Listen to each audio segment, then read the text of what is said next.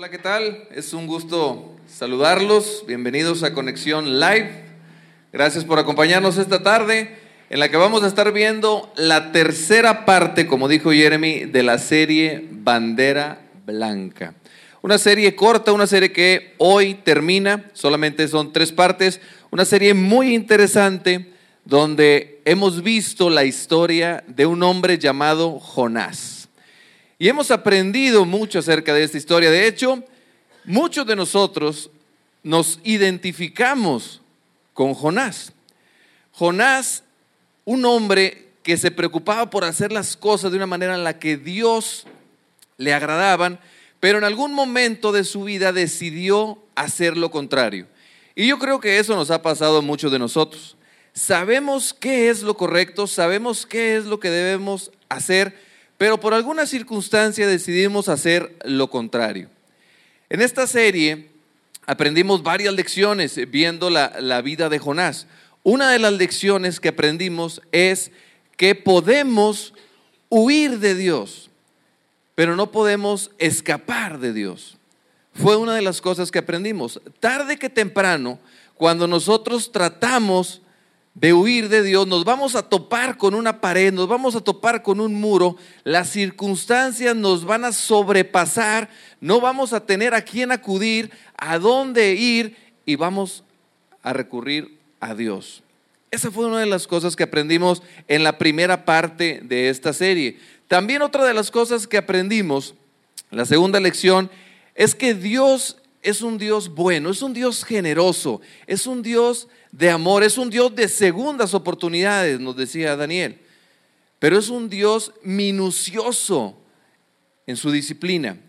Es un Dios que disciplina al que ama, y no lo disciplina porque lo quiere castigar, lo disciplina para corregir su camino, lo disciplina o nos disciplina para librarnos de las consecuencias de nuestras malas decisiones. Todo eso lo estuvimos platicando en las semanas pasadas. Y era una historia con ganas. Daniel nos los contó tan padre, ¿verdad que nos reímos bastante de la manera en que lo contó Daniel? Pudo haber terminado la serie ahí. Hubiera estado bien padre. Pero hoy vamos a ver que la historia continúa. Lo que estuvimos viendo, que fue el capítulo 1 y el capítulo 2, es solo la mitad de la historia. Hoy vamos a ver el final de la historia y vamos a ver que tiene un final inesperado. De hecho, si tú no has leído la historia de Jonás, si tú nunca has leído la historia de Jonás, estoy seguro que te vas a sorprender cuando escuches el final. Estoy seguro que no te imaginas cómo va a terminar la historia. Y les voy a recordar un poquito lo que estuvimos viendo y para que vean que pudimos haber terminado la semana pasada y todos hubiéramos estado contentos. Nos hubiéramos divertido bastante y hubiéramos aprendido algo, pero hay una historia más. Estuvimos viendo que Jonás, Dios le dijo a Jonás, ve a la ciudad de Nínive. Y Jonás dijo, sé que es lo correcto, sé que es lo que debo de hacer, eso es lo que Dios quiere, pero no lo voy a hacer. Dios le había dicho, ve a la ciudad de Nínive y ve y diles que se arrepientan de su manera de vivir. Y Jonás no quiso, hizo lo contrario. Y se fue 5,000 kilómetros en sentido contrario. Pero Dios fue tras él, lo disciplinó e hizo que lo tiraran a la mar, lo tiraron al mar, un mar que estaba embravecido por una tormenta, algo que Dios había provocado. Lo tiran al mar y viene un gran pez, así lo dispuso Dios, vino un gran pez, se tragó a Jonás y ahí fue cuando Jonás topó con el muro que les decía. Las circunstancias lo sobrepasaron y cuando estaba en el vientre de ese pez, clamó a Dios. Y Dios, que es un Dios bueno, un Dios misericordioso, escuchó el clamor de Jonás e hizo que el pez fuera y vomitara, fuera y escupiera a Jonás. Y Jonás sale del pez y le vuelve a decir a Jonás, Jonás, ve a la ciudad de Nínive como te había dicho. Y esta vez Jonás dijo, sí Señor, voy a ir. Hasta ahí está la historia con ganas. Pudimos haber aprendido que no podemos escapar de Dios. Pudimos haber aprendido que Dios nos disciplina, que Dios nos da unas segundas oportunidades. Ahí pudo haber concluido la serie y hubiera estado bien divertido. Pero la historia continúa. Hay una segunda parte, tal vez no tan conocida de la historia. Y me tocó compartirla a mí. Y desde ahorita les advierto, es algo o va a ser algo incómodo este mensaje. Si tú nos visitas por primera vez y no te consideras gente de iglesia, este mensaje va a estar con ganas para ti, no te preocupes. Este mensaje para ti va a estar bien padre. Si tú eres una de las personas que nos están acompañando y dices, bueno, voy a ir porque me invitó un amigo, pero la verdad no me gusta ir a las iglesias porque cuando voy a las iglesias me hacen sentir como que, pues como que yo no estoy bien y ellos sí están bien y me siento como que, pues yo soy bien malo y hago todo mal y esas personas que están ahí, pues traen unas alitas y una aureola y me hacen sentir incómodo. Si a ti te ha pasado eso, este mensaje te va a gustar. Porque voy a confirmar tus sospechas. Voy a confirmar esa creencia que tú tienes de que en ocasiones la gente de iglesia se cree superior a la gente que no asiste a la iglesia. Se cree superior moralmente hablando que los demás. Entonces, hoy vamos a estar viendo esa segunda parte de la historia de Jonás, que es la tercera parte de la serie, que es un mensaje, fíjense, que no está dirigido para las personas que desobedecen a Dios. No está dirigido para las personas que dicen, yo no voy a hacer lo que Dios dice. Está dirigido para las personas que decidimos vivir de una manera en la que Dios quiere. Es para todas las personas que nos consideramos de iglesia, es para todas las personas que hemos dicho, yo voy a vivir de una manera en la que Dios le agrade. Para esas personas está dirigido el mensaje del día de hoy. Y les advierto, va a ser incómodo. Pero si tú nos estás visitando aquí, como te digo, vas a tener la oportunidad de ver cómo se ríen incómodamente esas personas así. Cuando yo estoy diciendo estas cosas que vamos a aprender de la historia de Jonás, pero esto a ti te va a gustar. De hecho, creo que las personas que aún no se consideran seguidores de Cristo van a aprender. Hay un versículo en el cual voy a hacer énfasis. Hay un versículo que es el que quiero que tú te lleves. Creo que trae un mensaje poderosísimo. Lo vamos a ver más adelante. Entonces, todos vamos a aprender algo de este mensaje. Algunos de manera incómoda, otras no tanto. Pero bueno, en ocasiones es necesario. Ahorita platicando antes de que empezara el mensaje, decía, ¿cómo está el mensaje, Juan? Le dije, oye, cuando yo lo estaba preparando estaba bien duro. Hace falta, decía, hace falta.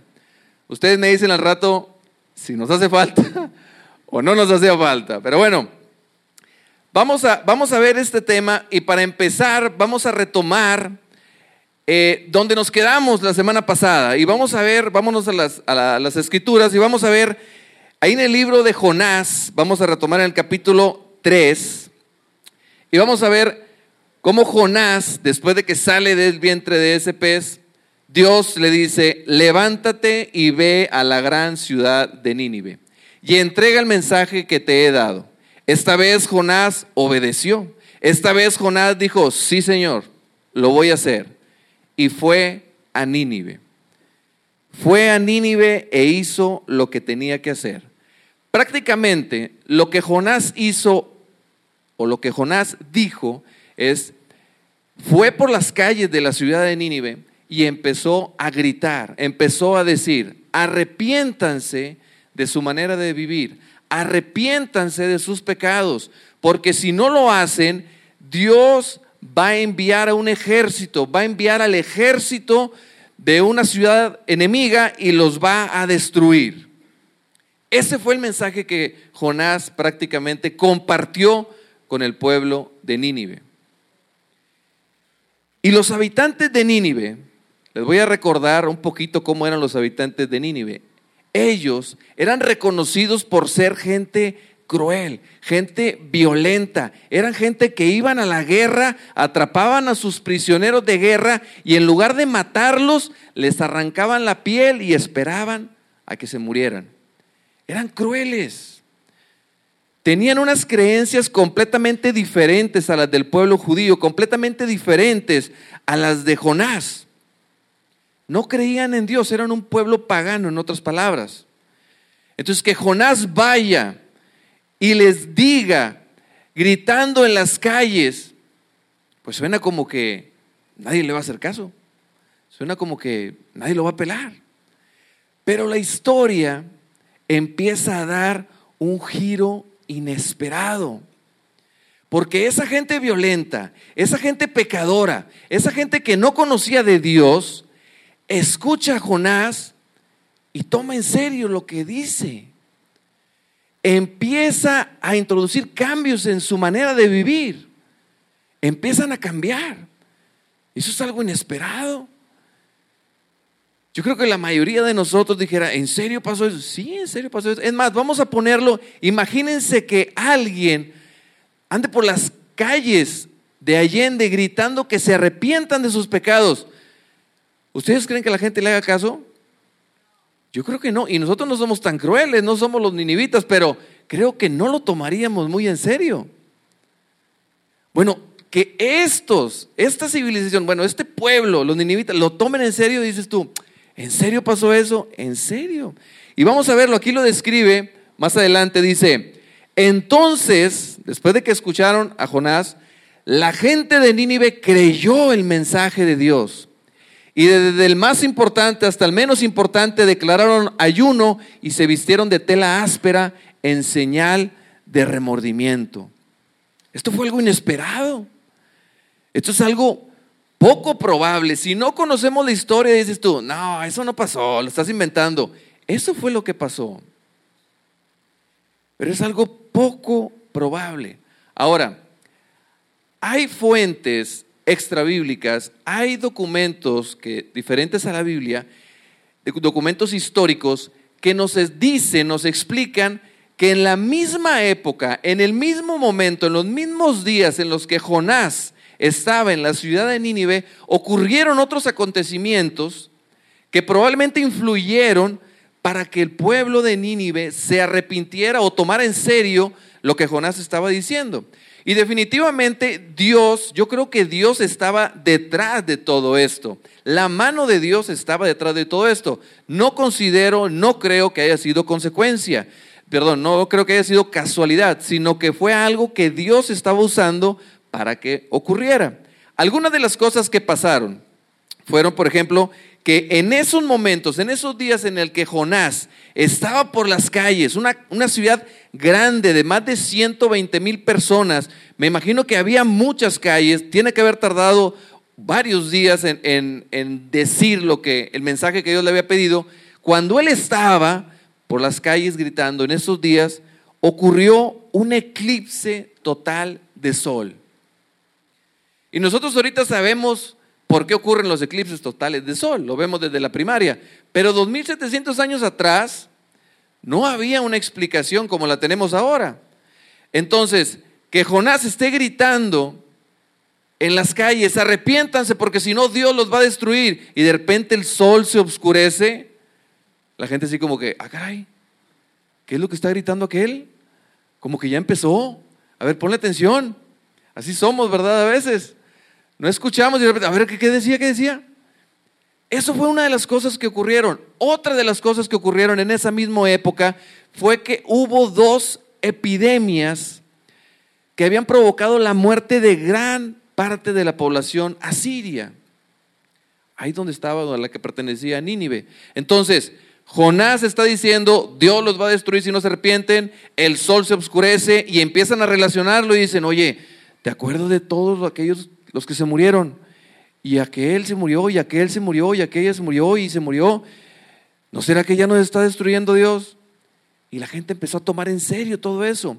Y otra de las cosas que ocurrió es que en esa época también 3 ejércitos de diferentes países se organizaron y acamparon a las afueras de la ciudad de Nínive, aproximadamente a 100 o 120 kilómetros de distancia de la ciudad de Nínive, acamparon 3 ejércitos con la intención de sitiar, de empezar a rodear el pueblo de Nínive. Entonces, Jonás habla, se oscurece el sol, la gente está muriendo y hay un ejército que planea atacarnos. Pues como que toma en serio lo que está diciendo este hombre. Y la gente empieza a hacer lo inesperado. La gente empieza a hacer algo que a lo mejor nosotros no nos hubiéramos imaginado. Y la historia continúa y ocurre algo increíble. Vamos a continuar aquí en el siguiente versículo. Fíjense lo que dice el rey de Nínive. En aquel tiempo el rey, cuando decía algo, se hacía. No había para dónde darle. Entonces ocurre todo esto y el rey de Nínive dice: tanto el pueblo como los animales tienen que vestirse de luto y toda persona debe orar intensamente a Dios. ¿A cuál Dios? Le preguntaban. Al que está gritando aquel hombre, al que grita Jonás, a ese Dios. Tienes que orar a ese Dios. Tienen que apartarse de sus malos caminos y abandonar toda su violencia. Toda su violencia. Un pueblo que la violencia era lo que los caracterizaba. Un pueblo violento, y el rey le estaba diciendo: hey, ya no más, hasta aquí. A partir de ahora vamos a ser diferentes. Y eso lo dijo el rey. Y lo que el rey decía, eso se hacía. No había para dónde darle. Y decía el decreto: ¿quién sabe? Continúa diciendo el rey: ¿quién sabe? Puede ser que todavía Dios cambie de parecer, contenga su ira feroz y no nos destruya. Pero tienen que cambiar, decía el rey. Y toda esta historia, hasta donde vamos ahorita, parece una historia de película. Está para una película.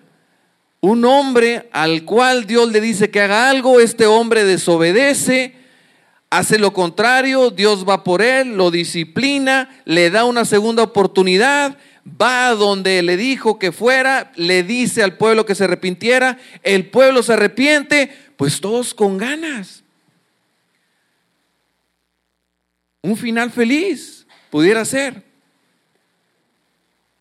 Pero la historia continúa y esto se empieza a poner un poco más y más interesante. Y se empieza a revelar el motivo, la razón por la cual Jonás no quería ir a Nínive. Nosotros dijimos en los fines de semana pasados que Jonás no había decidido no ir a Nínive, pero no decía la razón. Aquí se empieza a revelar, aquí nos empezamos a dar cuenta el por qué Jonás no quería ir a Nínive. Y lo que pasa es que Jonás no era tanto que tuviera miedo de los ninivitas. Me imagino que muchas civilizaciones, otros pueblos tenían miedo de decir: vamos a Nínive. No, Nínive son bien violentos. No era miedo lo que tenía Jonás. Jonás no quería ir a Nínive porque sospechaba que Dios iba a perdonar a ese pueblo. Eso era lo que no quería Jonás. No era miedo. Él sospechaba que Dios no iba a castigar a ese pueblo. Más adelante lo vemos. Dice: cuando Dios vio lo que habían hecho y cómo habían abandonado sus malos caminos, cambió de parecer y no llevó a cabo la destrucción con la que los había amenazado. Cambia la historia. Algo inesperado. Y Jonás pudo haber dicho: ¿en serio, Dios? ¿Los vas a perdonar? Con ganas, qué padre, no me lo esperaba, pero qué bueno que hiciste eso. Me voy a mi casa, me voy bien contento, me voy feliz porque los perdonaste. Pero no fue así. Al contrario. Y fíjense lo que dice el siguiente versículo. Este cambio de planes, que Dios no haya castigado a los ninivitas, molestó mucho a Jonás. y se enfureció. En lugar de ponerse contento, se molestó, se enojó mucho. Y aquí se empieza a ver lo que realmente tenía Jonás en su corazón. Él se molestó, él se enojó porque él consideraba que los ninivitas no merecían el perdón. Él se consideraba mejor que los ninivitas, se consideraba una mejor persona y tal vez sí lo era, pero él había dejado de sentir compasión por las personas y decía: no se merecen ser perdonados, no es justo, Dios, me molesta que los perdones. ¿Por qué los perdonas? Debes de castigarlo. No es justo que los perdones. No es justo que yo, viviendo una vida recta, tratando de agradarte, venga y hable con estas personas que son violentos, que son pecadores, que toda la vida han vivido haciendo lo que a ti no te agrada. No es justo que yo venga y les hable, que se arrepientan, ellos se arrepienten y tú los perdones. No, Señor, castígalos. No se lo merecen. Eso era lo que Jonás no quería que pasara. Eso era el motivo por el cual Jonás no quería ir a Nínive. Ese era su miedo. Ese era su problema. Continúa ahí la historia y Jonás le dice a Dios: ya lo decía yo, mi Dios, hiciste lo que pensé que harías cuando aún estaba en mi tierra. Por eso quise huir lejos de ti. Yo no quería que perdonaras a esta gente pecadora. Yo no quería que les dieras una segunda oportunidad a esta gente pecadora. Jonás tenía aires de superioridad moral. Se sentía superior moralmente que los demás, que los ninivitas, y por eso no quería que los perdonaran. Ese era el problema que tenía. Pero a Jonás se le había olvidado que él mismo, días atrás, había desobedecido a Dios. Y Dios dispuso un gran pez para que se lo tragara. Y cuando estaba en el vientre del pez, clamó a Dios y Dios le dio una segunda oportunidad. Parece que se le había olvidado todo eso a Jonás. Parece que Jonás no se acordaba de eso. O no se quería acordar. Y decía: no, Dios, ¿cómo vas a darle otra oportunidad a este pueblo? Extermínalos. No se lo merecen. Y esto, fíjense, esto en ocasiones nos pasa a nosotros también. En ocasiones nosotros, las personas que hemos decidido vivir de una manera en la que Dios le agrada, los que hemos decidido seguir a Cristo, los que nos decimos gente de iglesia, en ocasiones nos pasa lo mismo que Jonás y nos volvemos personas prejuiciosas. Y cuando vemos a alguien que está batallando decimos: pues claro, se lo merece. Cuando se acerca alguien con nosotros a pedirnos un consejo, a decirnos algo que está pasando y estamos escuchando y decimos: pues sí, eso te pasa, a veces se te quita, a ver si aprendes. A veces así nos comportamos nosotros también. A veces se nos olvida que nosotros fuimos perdonados. A veces se nos olvida que nosotros nos han dado una segunda, tercera, cuarta y hasta más oportunidades. Y no vamos con las demás personas y les extendemos gracia. No lo hacemos. A veces nos pasa lo mismo que Jonás. Y el pecado de Jonás no era que no era una buena persona. Jonás era una buena persona. El problema con Jonás, el pecado de Jonás era que se creía superior a los demás. Se preocupaba solo por él mismo. Y en el proceso empezaba a señalar a los demás. Él está así porque se lo merece. Él está así, mira, su matrimonio está en problemas por infiel. ¿Quién le manda? Mira, él por flojo, mira, no está trabajando como debe ser. Mira esto, por engañar en el trabajo. Y empezaba a hacer sus propios juicios. Y eso en ocasiones nos pasa a nosotros. Probablemente Jonás, cuando oraba, decía algo como esto: Señor, ayúdame, Señor, bendíceme, Señor, prospérame, Señor, ayúdame a ser una buena persona, Señor, ayúdame a obedecerte, bendice a mi familia, bendice a mis hijos. Pero Jonás nunca, probablemente, nunca mencionaba o nunca oraba por las personas perdidas. Jonás probablemente nunca oraba por las personas que no conocían de Dios. Y a veces así somos nosotros. Dejamos de sentir compasión por las personas. Les dije que era un mensaje incómodo, ¿verdad? Y se va a poner más incómodo todavía. Lo bueno es que nada más son 3 partes. Ya hoy terminamos y después viene Jeremy y va a traer cosas más agradables, ¿verdad, Jeremy? Mientras, vamos a recibir lo que Dios nos vaya a decir. Entonces, la historia continúa. Vamos a ver el siguiente, dice, y este es el versículo, fíjense. Dije al empezar que había un versículo. Si tú eres alguien que no te consideras gente de iglesia, si tú eres alguien que nos acompaña por primera vez y alguna vez te has preguntado o alguna vez has dicho, yo creo que Dios no me va a perdonar, yo creo que Dios no me va a perdonar por las malas decisiones que he hecho, las malas decisiones que he tomado, quiero que pongas atención a este versículo especialmente. Si quieres, se te puede olvidar todo lo demás, pero llévate esto. Yo sé que eres un Dios muy bueno y te compadeces de todos, te compadeces de todas las personas, aún de los que no te han seguido, aún de los que viven en pecado, aún de los que te desobedecen.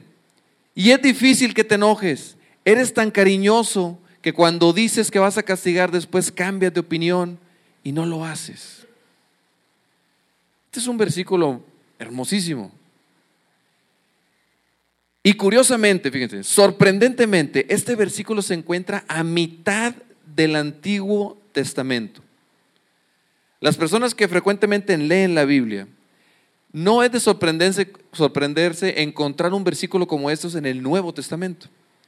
Pero en el Antiguo Testamento, donde caracteriza a Dios, en el Antiguo Testamento se caracteriza a Dios como un Dios furioso, un Dios celoso, un Dios que trae juicio a las naciones completas.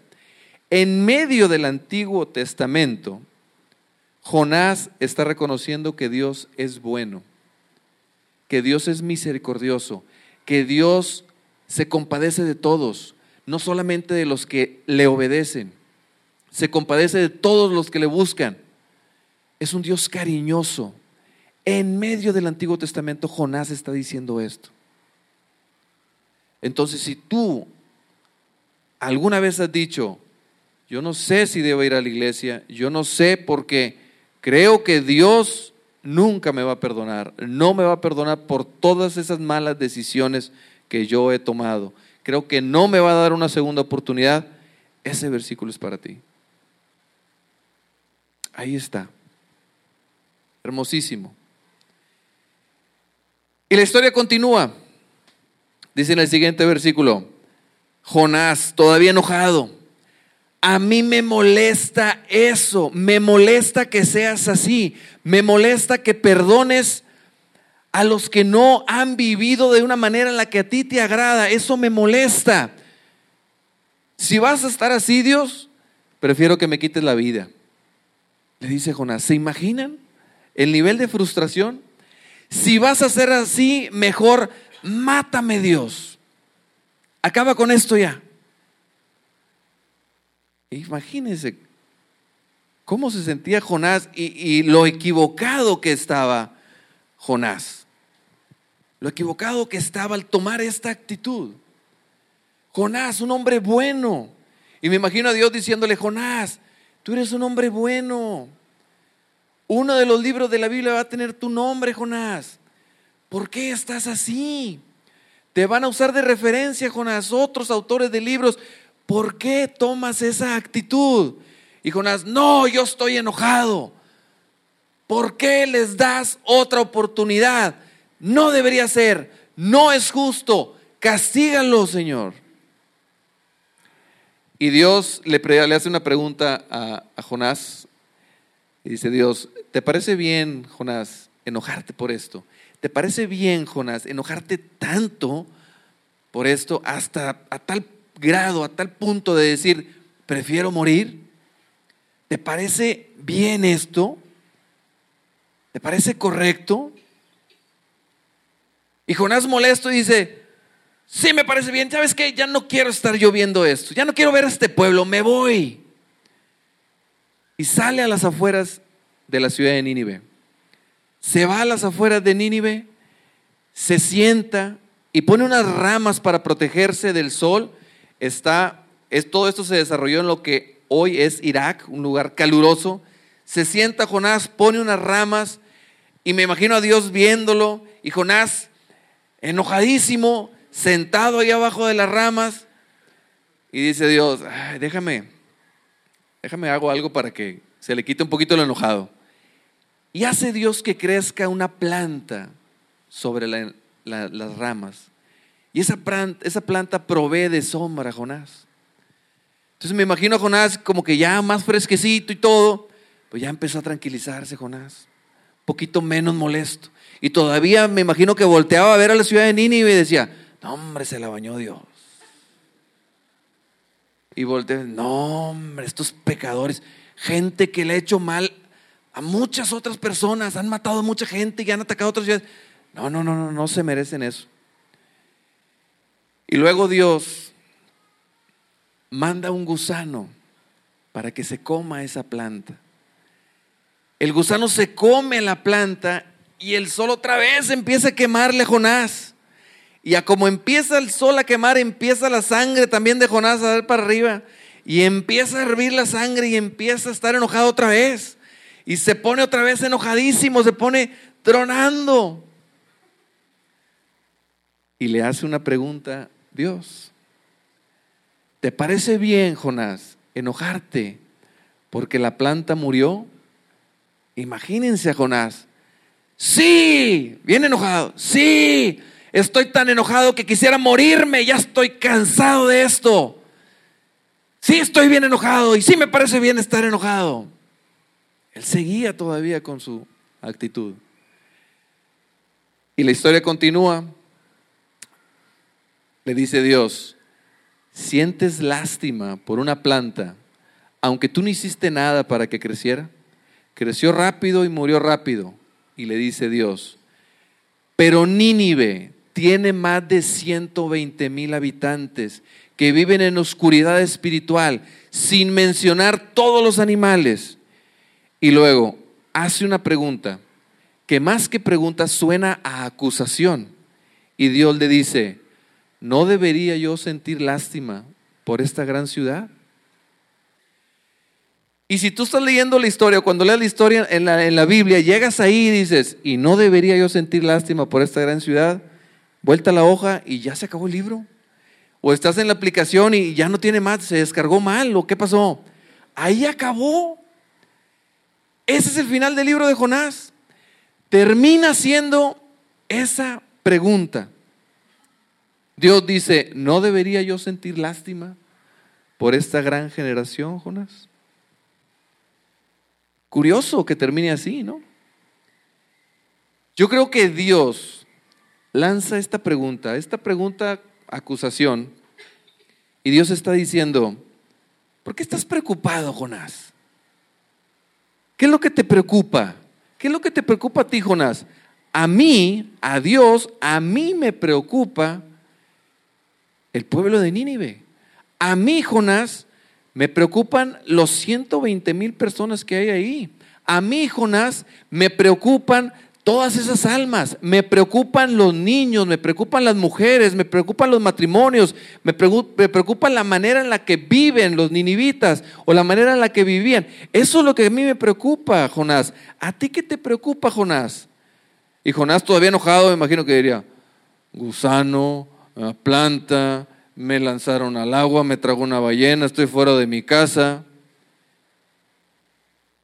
Y Dios le dice, ¿estás preocupado por eso, Jonás? ¿Qué tal si cambiamos la pregunta y hazla personal, hazla para ti? ¿Qué tal si Dios te dice, ¿qué te preocupa, Juan Antonio? Hazla personal. ¿Qué te preocupa, Juan Antonio? Y yo digo, pues me preocupa que no tengo el carro de mis sueños, me preocupa que no gano lo que quisiera ganar, me preocupa que esta semana no fui al gimnasio por preparar el mensaje, me preocupa que se me vaya a ver la pancita, me preocupa que viene el calor y no jala el mini split de mi casa. ¿Qué te preocupa a ti? ¿Te preocupa que no ganó tu equipo el clásico y te están echando carrilla? ¿Qué te preocupa? ¿Te preocupa? Ahí va, y estoy diciendo varias cosas y no lo hago con la intención de molestar, pero espero engancharlos con esto. ¿Qué te preocupa?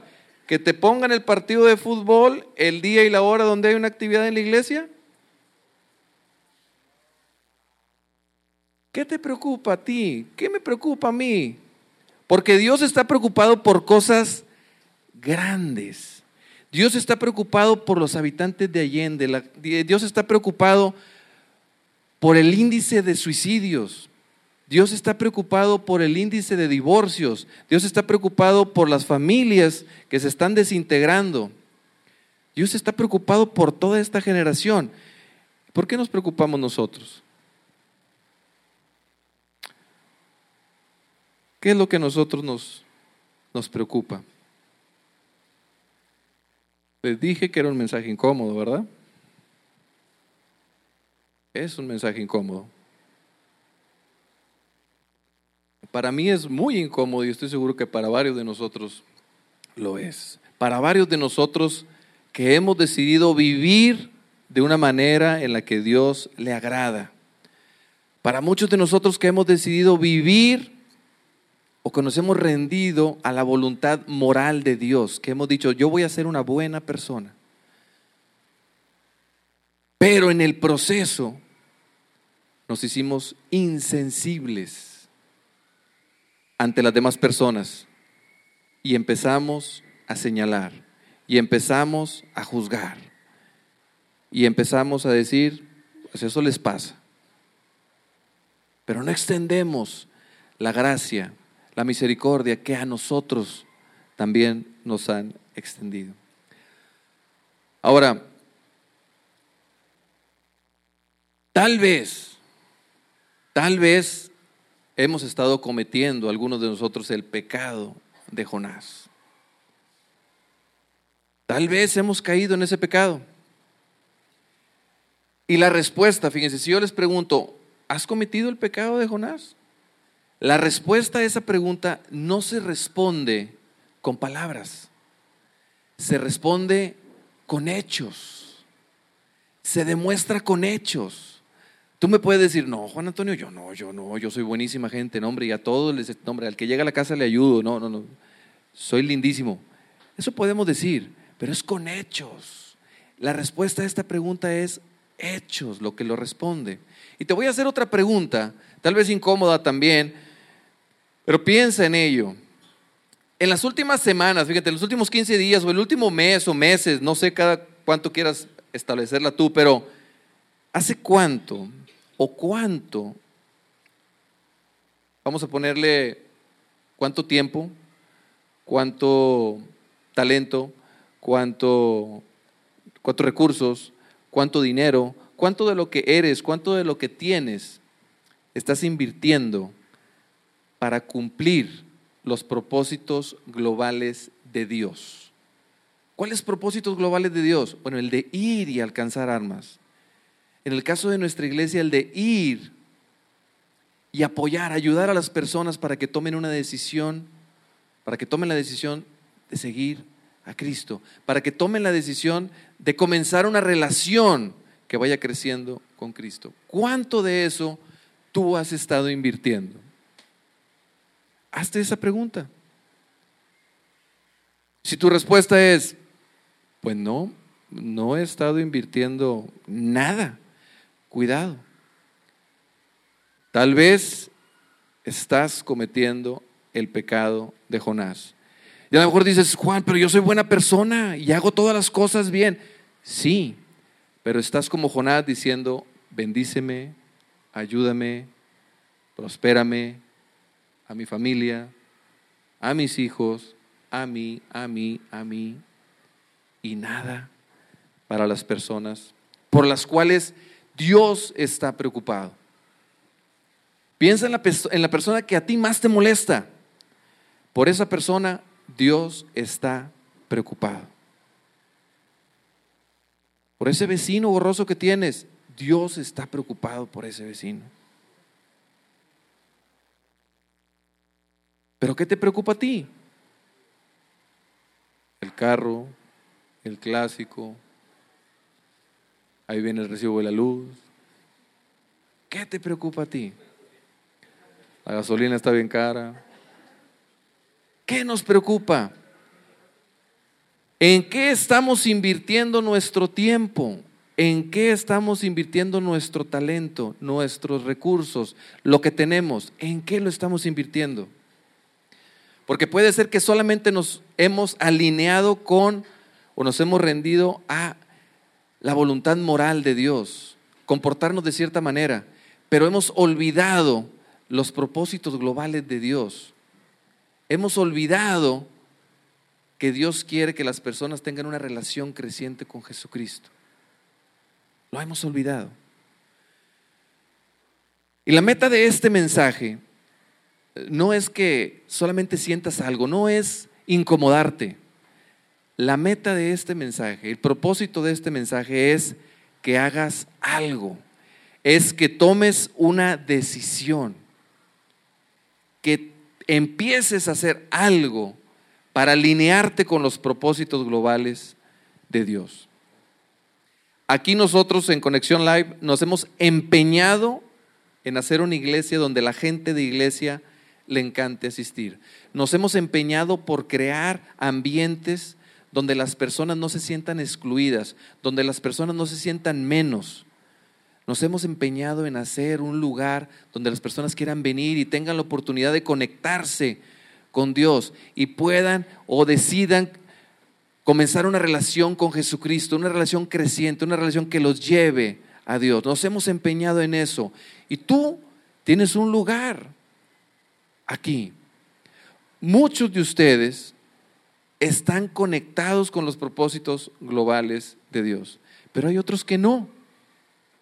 Hay otros que solamente están disfrutando los ambientes y ven y dicen, oye, qué padre, ¿no, hombre?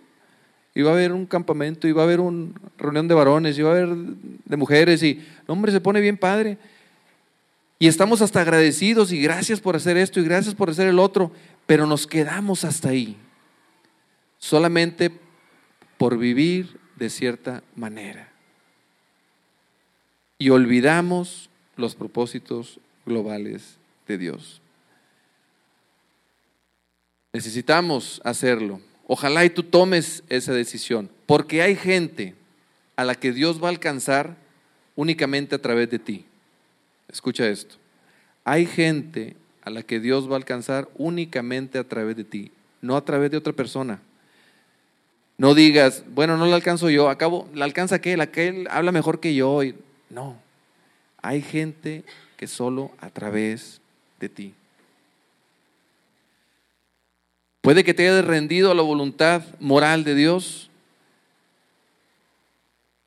pero si cuando ves al necesitado, cuando ves al perdido, sientes apatía, indiferencia, te da igual, o le dices, se lo merece, así está porque él se lo buscó, cuidado, no cometas el pecado de Jonás.